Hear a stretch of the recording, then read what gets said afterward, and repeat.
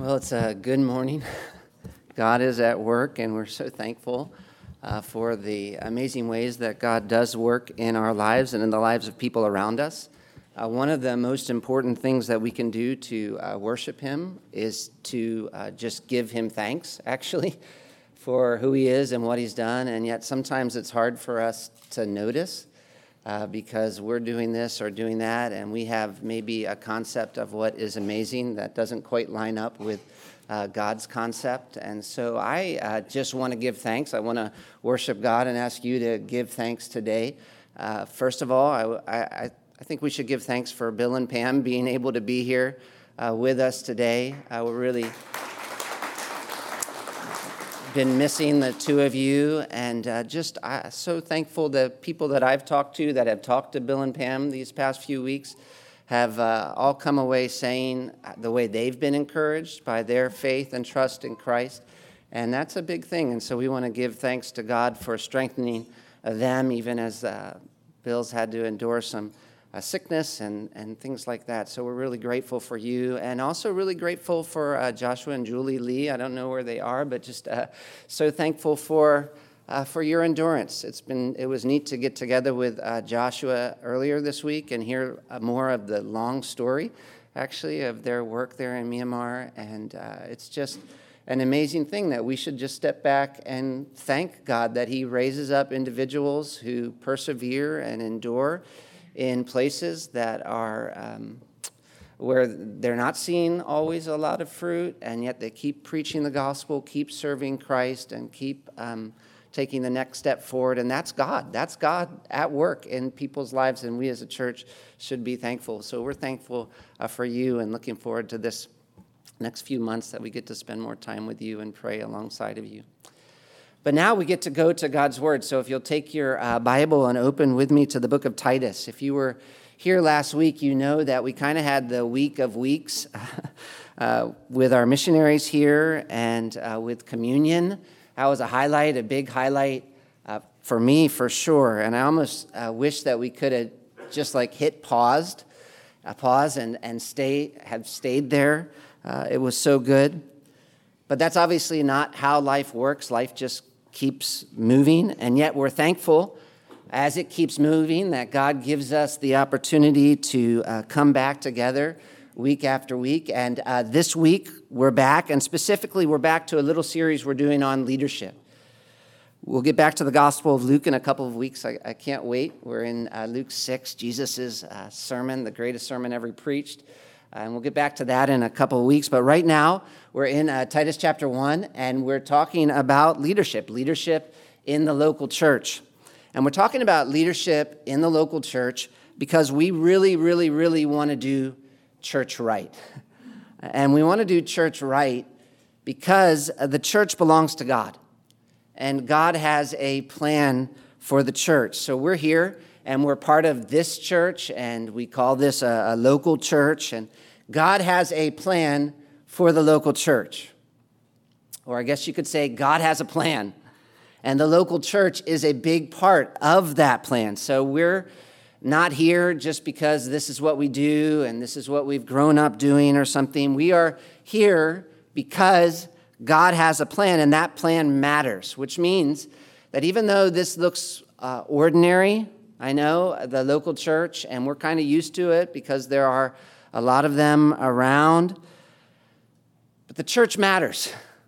The local church matters. We need strong, healthy, biblical local churches, not just places that call themselves churches, but churches who are doing what God wants them to be doing, because this is a big part of how God is at work in this world right now.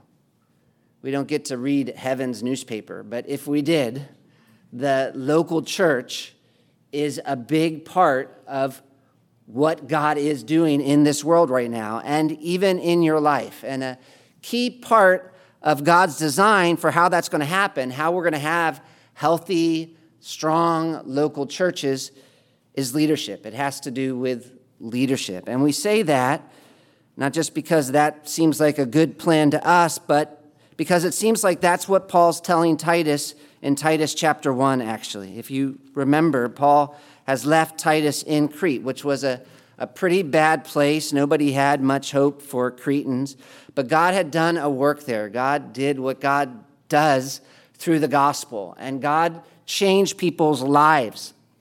And yet Paul knew that the work wasn't over. There was more to do, which of course is why he left Titus. He says the reason that he left him in Crete was to set the churches in order. Titus 1, verse 5.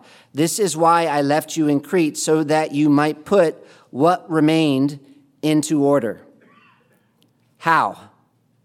That's the question. We want to know how Paul thought about putting churches in order so that we can know how to go about building healthy local churches or just pursuing a healthy church ourselves. And the first step we saw that Paul gives Titus to putting things into order was by appointing elders, or you might say leaders. God uses leaders to take the church somewhere. Clearly, if this is where Paul starts, leaders are an important part of God's plan, and yet, maybe because they're such an important part of God's plan, we often don't get leadership right. We mess leadership up big time. I mean, who here has poor leadership stories? I have got poor leadership stories, and a lot of them are about myself. I've been a poor leader too many times. There's just a lot of ways that we get leadership wrong. There's a lot of unbiblical ideas about leadership out there in the world, and there's a lot of sin left in us. And so there's a lot of strange things that people do with leadership. And one reason for that is just because sometimes we're not actually paying enough attention to what the Bible teaches about leadership. It's there, what we need to know. It is there, but sometimes we think we're smarter than we are, and what the Bible teaches is too simple. But it's not too simple. God has given us what we need to know, and so if we're going to get leadership right, which we want to get right, we've got to start there, which is why we're looking at Titus chapter 1, and at one specific leadership office that God's given the church. And we'll look at another specific leadership office next. I can't wait for that one. But we're going to start with this specific leadership office, which Paul calls here the elder or overseers, or who we sometimes call pastors. Those are different words, I know, elder, overseer, pastors, but they're all the same thing. Churches need pastors. They need overseers. They need elders if they're going to be spiritually healthy. That was our first point, the first thing we said a couple of weeks ago when we looked at this. What do we know about leadership from the Bible? First, we know that we need leaders. We need elders. But second, we don't just need any kind of elders, obviously. And that was our second point, because there are certain qualifications to this office that we find in Titus chapter 1, verses 5 through 9. And we began to look at the qualifications together, and we saw, like in big capital letters, bold print, the qualifications primarily have to do with character, which we need to emphasize over and over and over, I think especially where we live, because where we live, we super value talent in our culture. Talent is, like, in our culture, greater than character for a lot of people, especially when it comes to leadership, to the point where if you are talented enough, you can almost get away with anything, honestly, for a while at least. People will put up with a lot if you have talent. And so if we were writing this letter to Titus and we were like trying to make a list of what to look for in a leader, the list that we would give him probably would have a lot to do with talent, or at least our culture's list would have a lot to do with talent. But Paul's has to do with character. Verse 6, he says, if anyone is above reproach. And then verse 7, he repeats himself. For an overseer, as God's steward, must be above reproach, which does not mean perfect. Above reproach, it does not mean perfect. And we know that. It literally can't mean perfect, because if it did mean that, we would not have any elders. And I want to exclamation point that, because it's important to just explode the idea that elders are somehow different kind of men by nature than the rest of us. Because we like heroes. This is how we are. It's kind of an interesting phenomenon that we are so proud, and yet we really like heroes so much. And so we're often willing to put people into a category above ourselves. And we almost sort of sometimes make them into legends, you know? It might be like a little deal that people make. Like, I'll treat you like a legend if you don't get too close to me. I don't know. But we do make people into legends. And while it's good to respect elders, obviously, and to recognize God's work in them, we have to remember, if there's anything good, it is God's work in them. Because they by themselves are weak, ordinary, sinful men. Even the Apostle Paul, who's writing this letter, I was thinking Paul, and Paul's pretty intimidating. He was a great man for sure. But you know, he was a weak man too, to the point where he says somewhere that God had given him a thorn in the flesh to keep him from becoming conceited. And I was thinking about that. God had to act in this unusual way to make Paul's life more difficult for a long time, just so he wouldn't become proud. So he had struggles like the rest of us, even Paul. So above reproach doesn't mean perfect, but it does mean something. And here in Titus, Paul helps us know what it means by giving us 3 specific categories to evaluate as we're identifying leaders. And the first has to do with his family life. Then the second has to do with his personal character. And then the third has to do with his doctrinal convictions. And this is verse 9. You remember? Paul says, he must hold firm to the trustworthy word as taught, so that he may be able to give instruction in sound doctrine, and also to rebuke those who contradict it.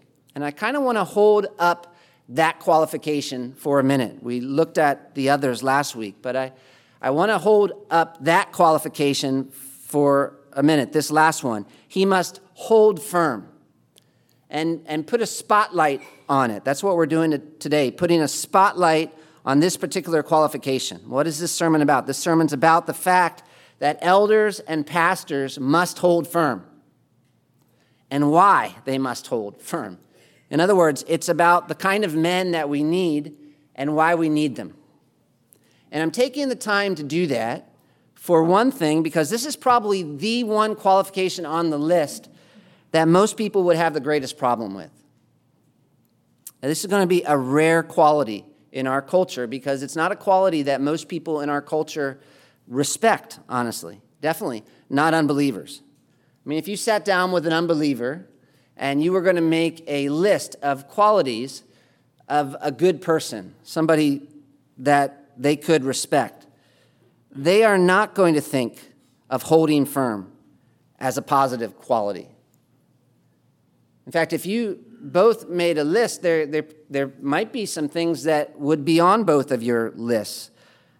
It's getting a little crazy now, so it might not be this way as much as it used to be. But if you're going to be really general and not too specific, if you both made a list, there are some things on your list that you both might have in common. Like you both might say something about their home life, or you might say something about their relationship with their kids, or you might say something about not being proud, or not getting angry, or not getting drunk all the time, and not violent for sure. You saw the way people responded when Will Smith just slapped that guy. So there are some things that would be on both lists, probably, maybe, your list and the unbelievers, when it comes to being a good person. But there's one quality I can't imagine would be on hardly any unbeliever's list at all, and that would be what Paul says about believing.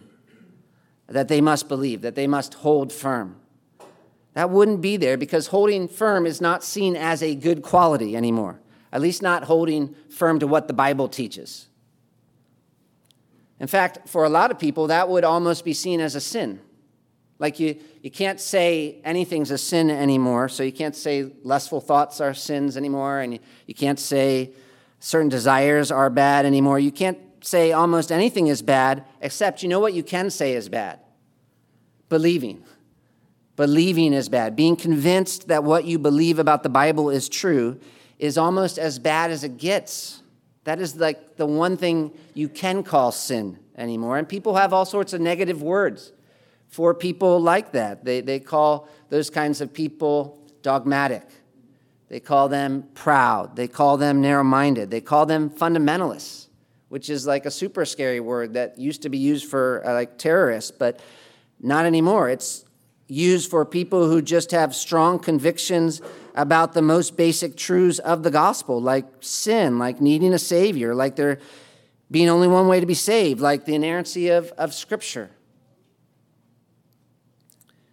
It's funny, or I guess sad is more like it. It's sad when you think about it because we are told to believe in ourselves. So when I said believing would not be on the list of most unbelievers, I'm not sure that I quite got it right. Because we are told to believe in ourselves, like all the time. That's like the theme of every Disney movie that's ever been made. Believe in yourself. And believe in yourself no matter what. And so that means you can say all kinds of things about yourself to other people that everybody knows are crazy and are clearly not true. And nobody can doubt you. And if they doubt you, you're like, how dare you doubt me? Because you're supposed to hold firm to that belief. Believe in yourself no matter what. That kind of belief is positive in our culture. But we're not allowed to believe in something outside of ourselves. That's negative, unless it's science, I guess, but not biblical truth. Definitely not biblical truth. So if someone speaks and makes statements about the Bible where it's like they actually believe what the Bible says, people get angry and almost automatically doubt them as a person or hold them suspect. Like, something is wrong with you. What are you doing? Why are you talking like that? That seems kind of dangerous. Which is why I'm saying I want a bold print, not just for you, but also for me, verse 9 again, and highlight this qualification where Paul says that an elder must hold firm to the trustworthy word as taught. If you're looking at a leader, one of the most important things, according to the Apostle Paul, to look at is what does he believe? And how strongly does he believe it? What does he believe? Is it the trustworthy word as taught? You look at what he believes, because this is not just about generically believing. It doesn't really matter if he really believes, if he believes things that aren't true. That's not going to make him a good spiritual leader. There's an old saying, the meaning of the Scripture is the Scripture. And so if what you're saying about the Scripture isn't the meaning of Scripture, then it's not Scripture, which means it doesn't have any authority if what you're saying you believe isn't the meaning of Scripture. But if what you're saying you believe is the meaning of Scripture, then you better really believe it. What kind of leaders do we need? We need leaders who know what the Scripture teaches and who really believe it. Al Mohler, he's got a really good book on leadership, actually, this man named Al Mohler. But listen to this quote. He puts it like this. He says, Christians are rightly and necessarily concerned about leadership, but many Christians seem to aim no higher than secular standards and visions of leadership. We can learn a great deal from the secular world and its studies of leadership and its practices, but the last thing the church needs is warmed over business theories decorated with Christian language. In other words, we've got to go back to the Bible on leadership. And when we do, what do we see? He says, Christian leaders are called to convictional leadership. And that means leadership is defined by beliefs that are transformed into corporate action. The central role of belief is what must define any truly Christian understanding of leadership. Do you hear that? The central role of belief must define a Christian understanding of leadership, which makes sense if you think about the word Christian, because belief is fundamental to what it even means to be a Christian. We are believers. That's how we describe ourselves, and we're not just believers in anything. Our faith is founded in certain non-negotiable truths. There are certain non-negotiable truths that you must believe to be a Christian, and if you don't believe them, you are not a Christian. So, your children will sometimes say to you things like, that person seems nice. Does that mean he's a Christian? And you have to say to your children, no, it doesn't necessarily mean that. Because there are lots of people in this world who are nice and are not Christians. And that is possible because being a Christian is not, first of all, about being nice, but has, first of all, to do with what you believe. And so that means, of course, that being a Christian church is not just about being a place where you come to meet with nice people and have good friendships and try to help each other be good people. It's here, the church, instead, primarily to proclaim a message about certain non-negotiable truths that we have been given by God. And this message is so important that without that message, we're not a church, no matter how nice we are. Because without that message, we're not even Christians. Which is why belief is so important. It matters what you believe, which is why belief must define any understanding of Christian leadership, and not just belief, actually, but one step further, conviction. Conviction. Being thoroughly convinced about what you believe. In Paul's words, we need elders that hold firm. That hold firm. In other words, we need elders with conviction. And what is conviction? Let me quote Al Mohler again. I love this. He says, convictions are not just beliefs. That is, they are not those beliefs that are merely held by us. Instead, convictions hold us in their grip. A conviction is not a belief that you hold. It is a belief that holds you. Put simply, a conviction is a belief of which we are thoroughly convinced. I don't mean that we merely believe that a given set of statements is true, but that we are convinced that these truths are essential and life-changing. We live out of these truths and are willing to die for these truths, which is intense, right? We live out of these truths and we're willing to die for these truths. That is intense. It's definitely different because most people in our culture, the fundamental thing they're living for is to live, to survive. And yet we're saying we need men who aren't here just to survive. There's something more important to them than merely surviving.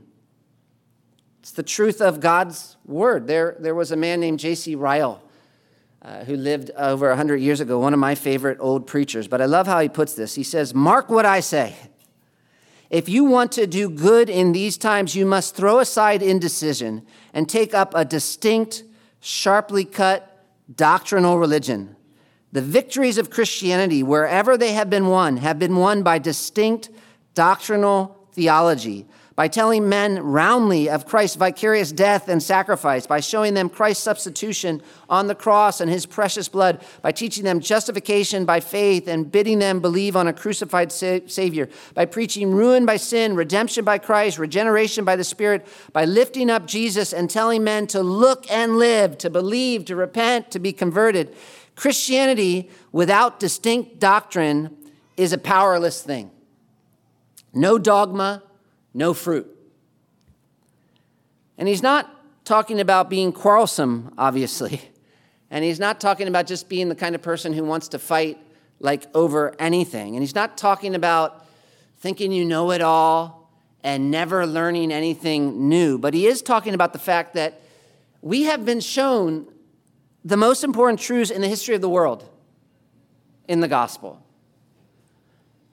And so we have the truth as Christians, and if we're going to do any good at all as a church, it's not just going to be simply by us coming and trying to really be nice people. It's going to be God using the proclamation of these truths to do it. It's going to be our distinct doctrine, which is why we have to protect it and we have to promote it, and why we're looking for leaders with conviction, and not just conviction, again, the right convictions, who know the gospel and who love the gospel and who aren't afraid to take a stand and say so.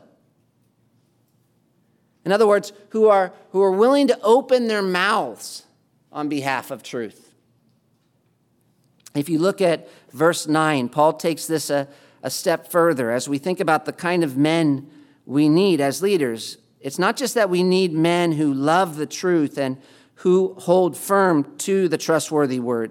We need men who love the truth enough to teach it to us, and we need men who love the truth enough to take a stand against those who distort it and try to confuse us.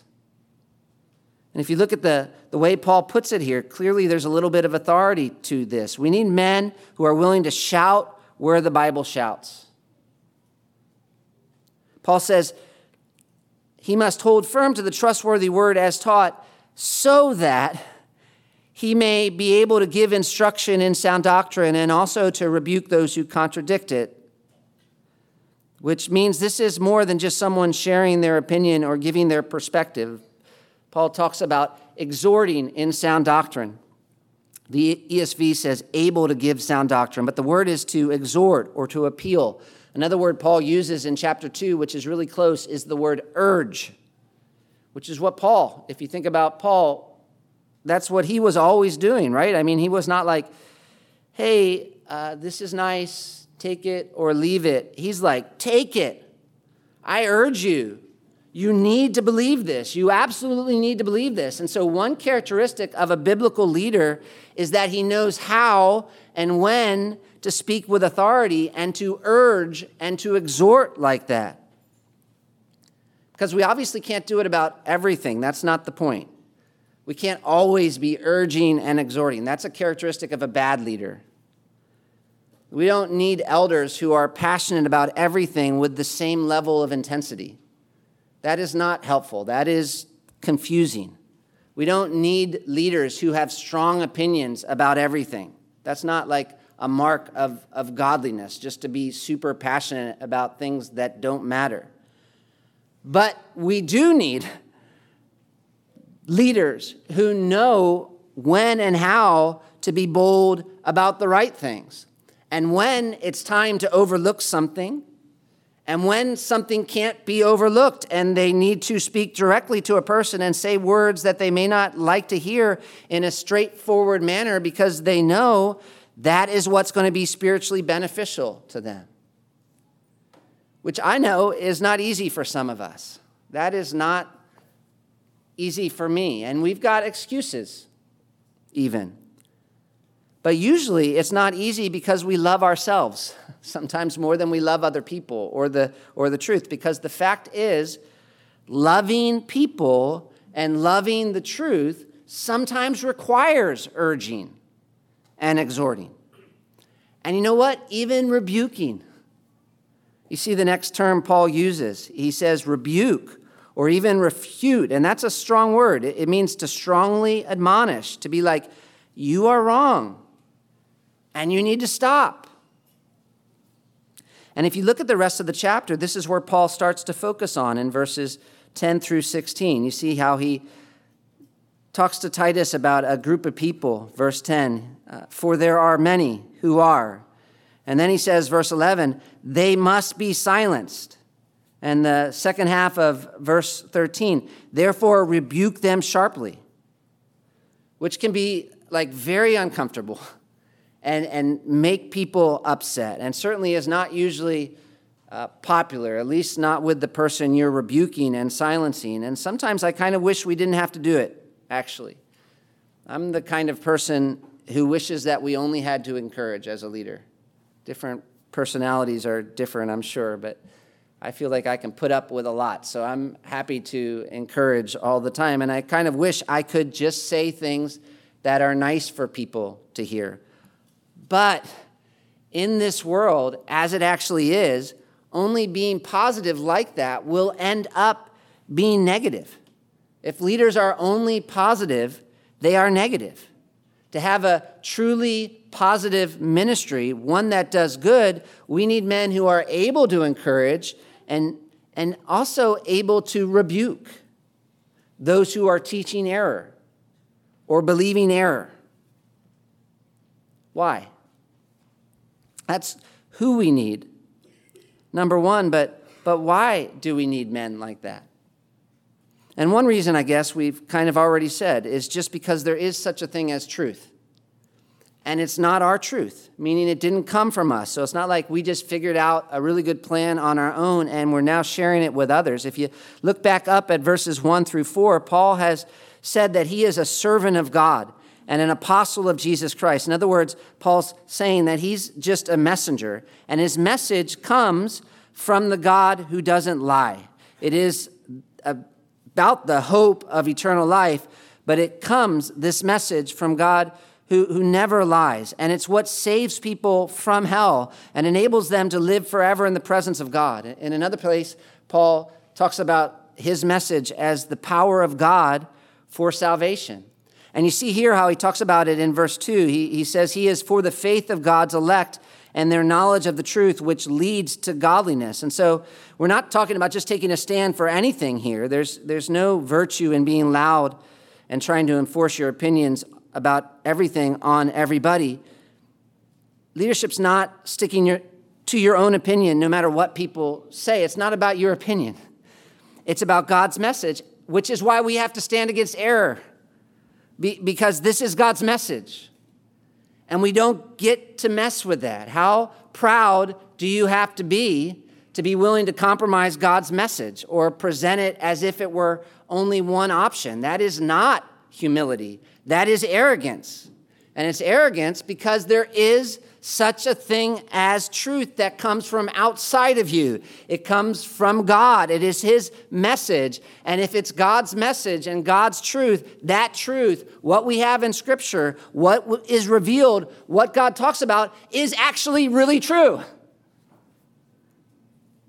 There is God's way in the Bible, and then there is every other way.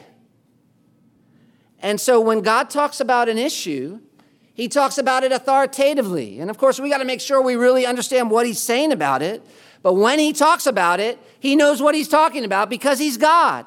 And he claims that his way is the only way. And it's only what he says about it that is true, which means, of course, that all these other ways are, shocker, not true. In other words, they're error.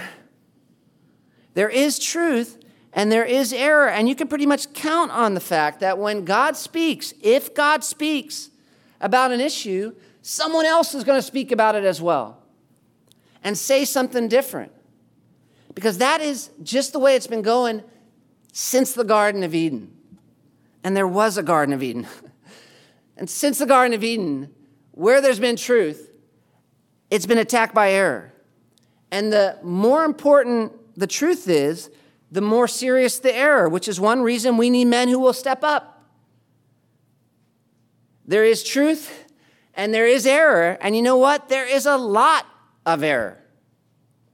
I mean, if you look at what's happening in Crete specifically, as an example, Paul says, verse 10, for there are many.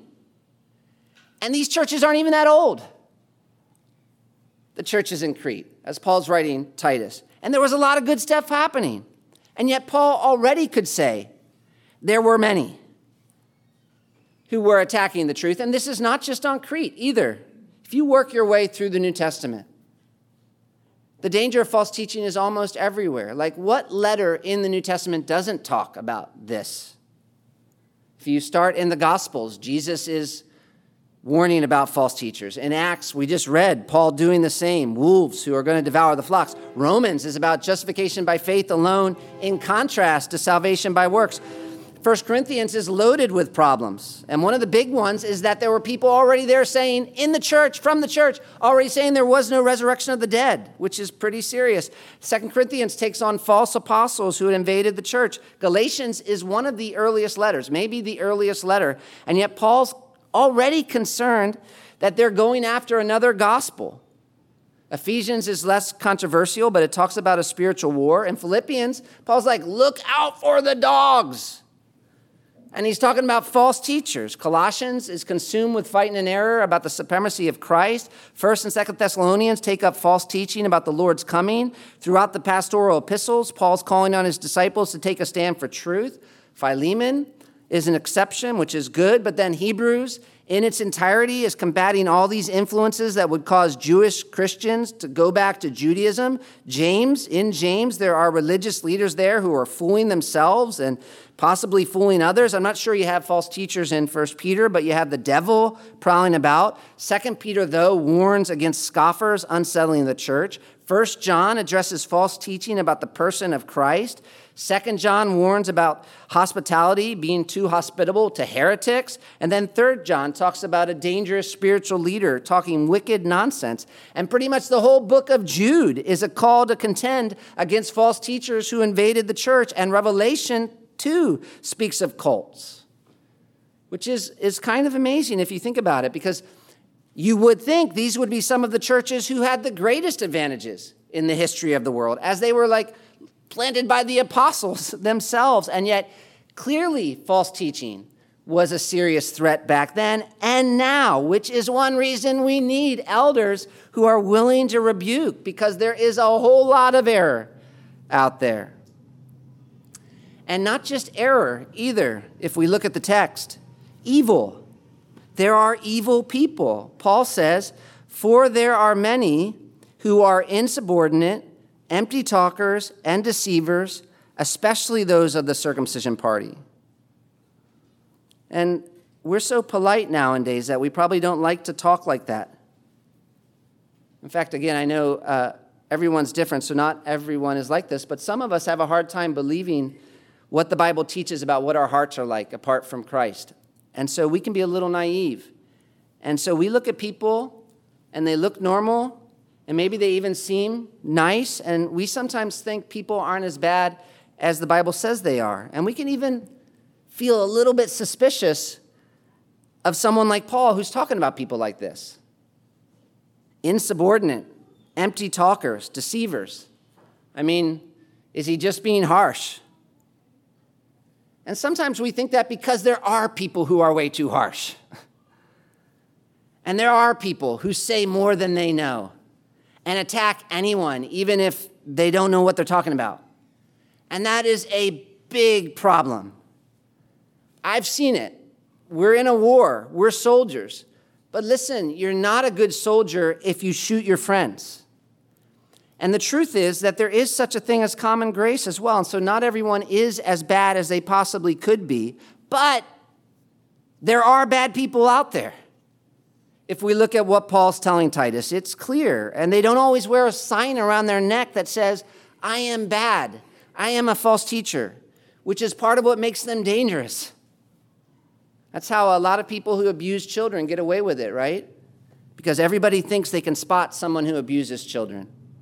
It's obvious. They look like child abusers or something. But that is not how it works. That is not how it works usually with child abusers, or sometimes even with false teachers. You see here how Paul talks about the circumcision party, and we're not going to dive too deep into what that means, but the thing is, he's talking about people who were religious and who would have claimed to be super serious about religion and who would have gone around claiming to be more serious about God's law than Paul was. So that's part of the problem. They might have been saying with Paul, he's not serious enough. And so these people looked impressive outwardly.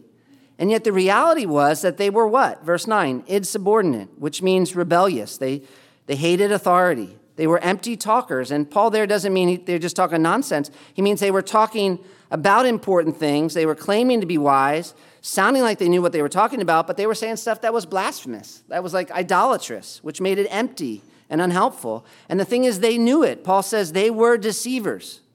That's the last word there, and that's not too hard to interpret, but they were teaching things that were false, and not accidentally either, but purposefully. We see their motives at the end of verse 11. They must be silenced since they're upsetting whole families by teaching for shameful gain what they ought not to teach. In other words, they were greedy.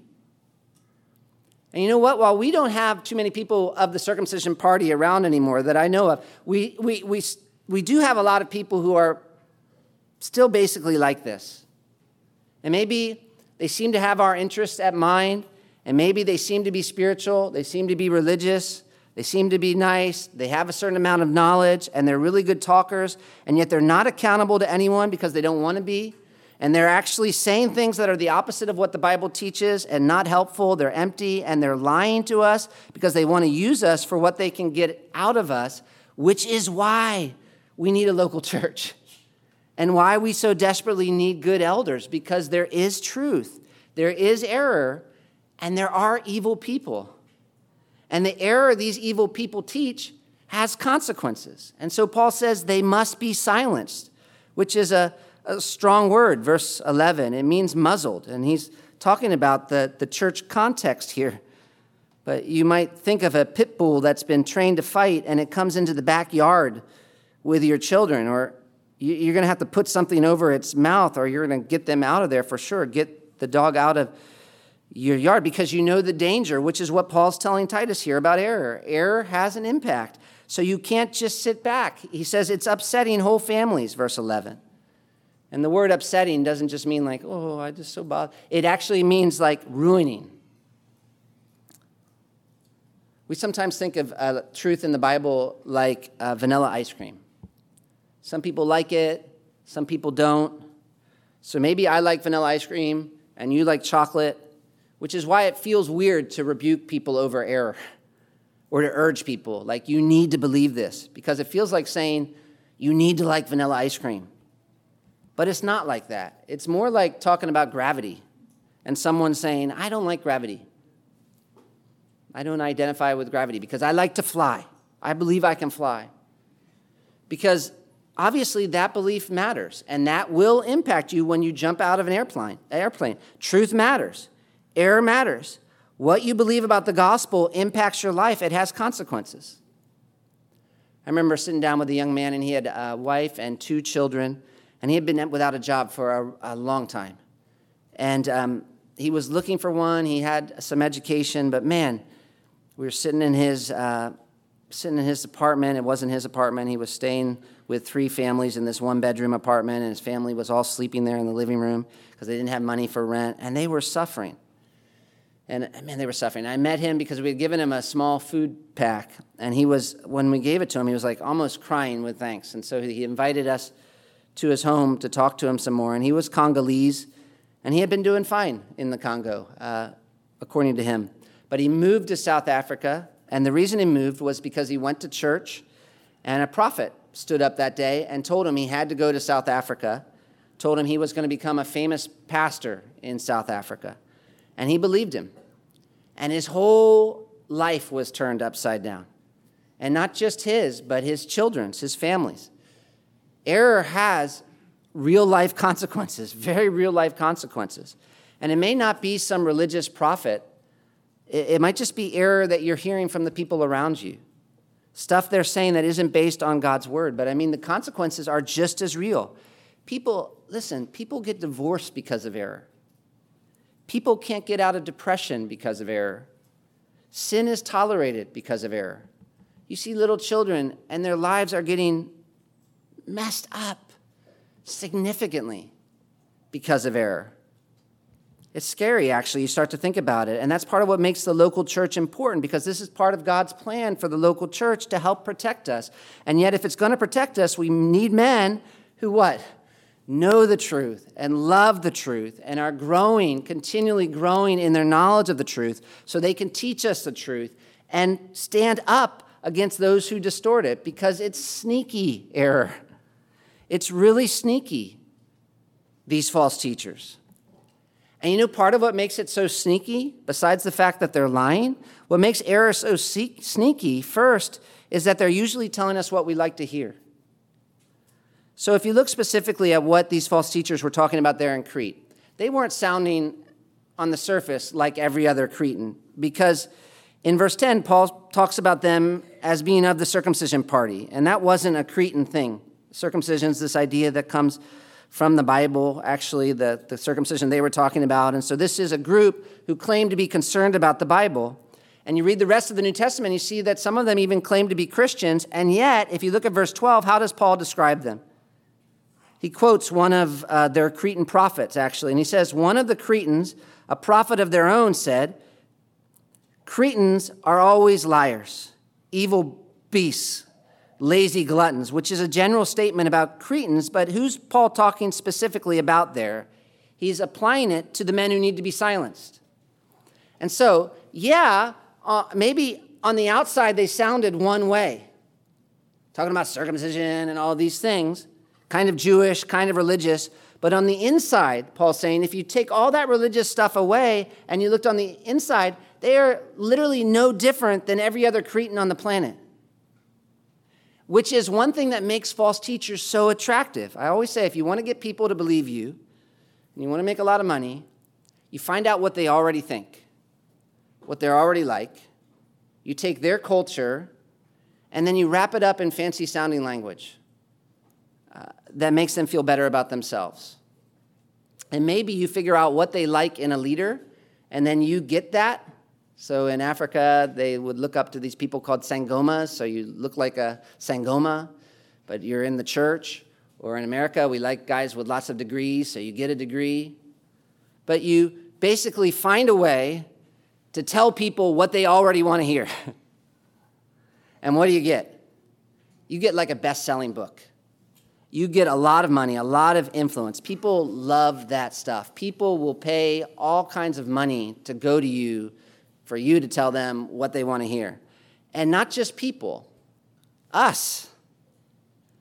Though it's easier to see in other cultures, that's kind of the problem. Like when we're reading about the circumcision party or the book of Galatians, you're like, how could these people fall for that stuff? But we're not like living in this completely different category. We can be fooled as well. And so maybe what fools us looks a little different because we're coming from a different place, a different culture. But one reason false teaching is so sneaky and dangerous is because it's usually telling us what we already want to hear with religious language.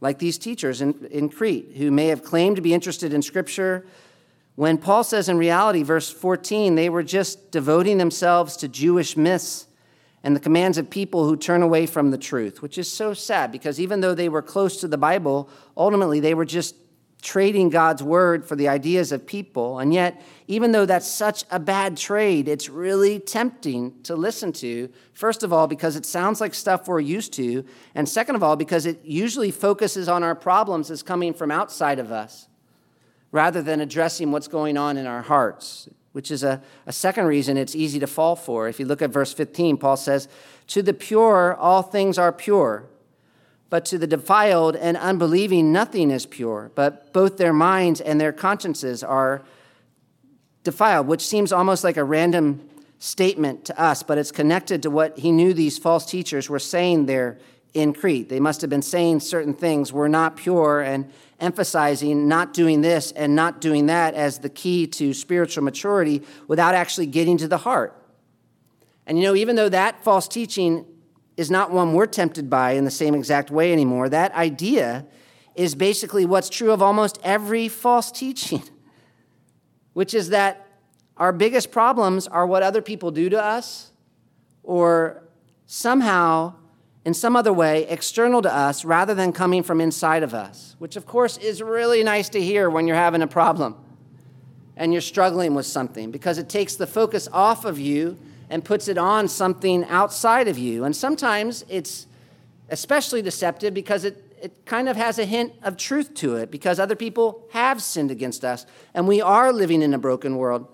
But if we're talking about something the Bible actually calls sin and we're not willing to deal with what's going on in our own hearts, that ends up being really empty and unhelpful because it doesn't deal with the most significant problem, which should have been pretty obvious to the Cretan believers if they just looked at the false teachers' lives. Because you see in verse 16, Paul says they profess to know God, but they deny him by their works. They are detestable, disobedient, unfit for any good work, and yet people were listening to them, even though their lives were clearly broken, which still happens all the time, if you think about it.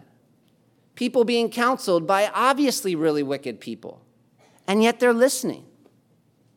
This is the real world. Next time somebody tells you, I need to do something, and it's like this really terrible, unbiblical decision, not like complicated, like clearly not from the Bible, and you ask them, where did you get that counsel? Where did you hear that you need to do that? Who gave you that counsel? It is amazing how often that counsel is coming from people whose lives you would never want to imitate. And in Paul's day, at least they were religious, while in ours, I think the errors we're tempted by are not so outwardly Christian as the ones in Crete. And so we don't always even recognize what's happening. But we're taking counsel on some of the most important issues of life from out-and-out unbelievers. And you know it's a challenge not to get led in the wrong way because there's just so much of this counsel coming at us all the time. And sometimes it's talking about stuff the Bible talks about, and it's teaching, though it might not call itself teaching, but we're constantly being taught. I was reading just like a novel the other day.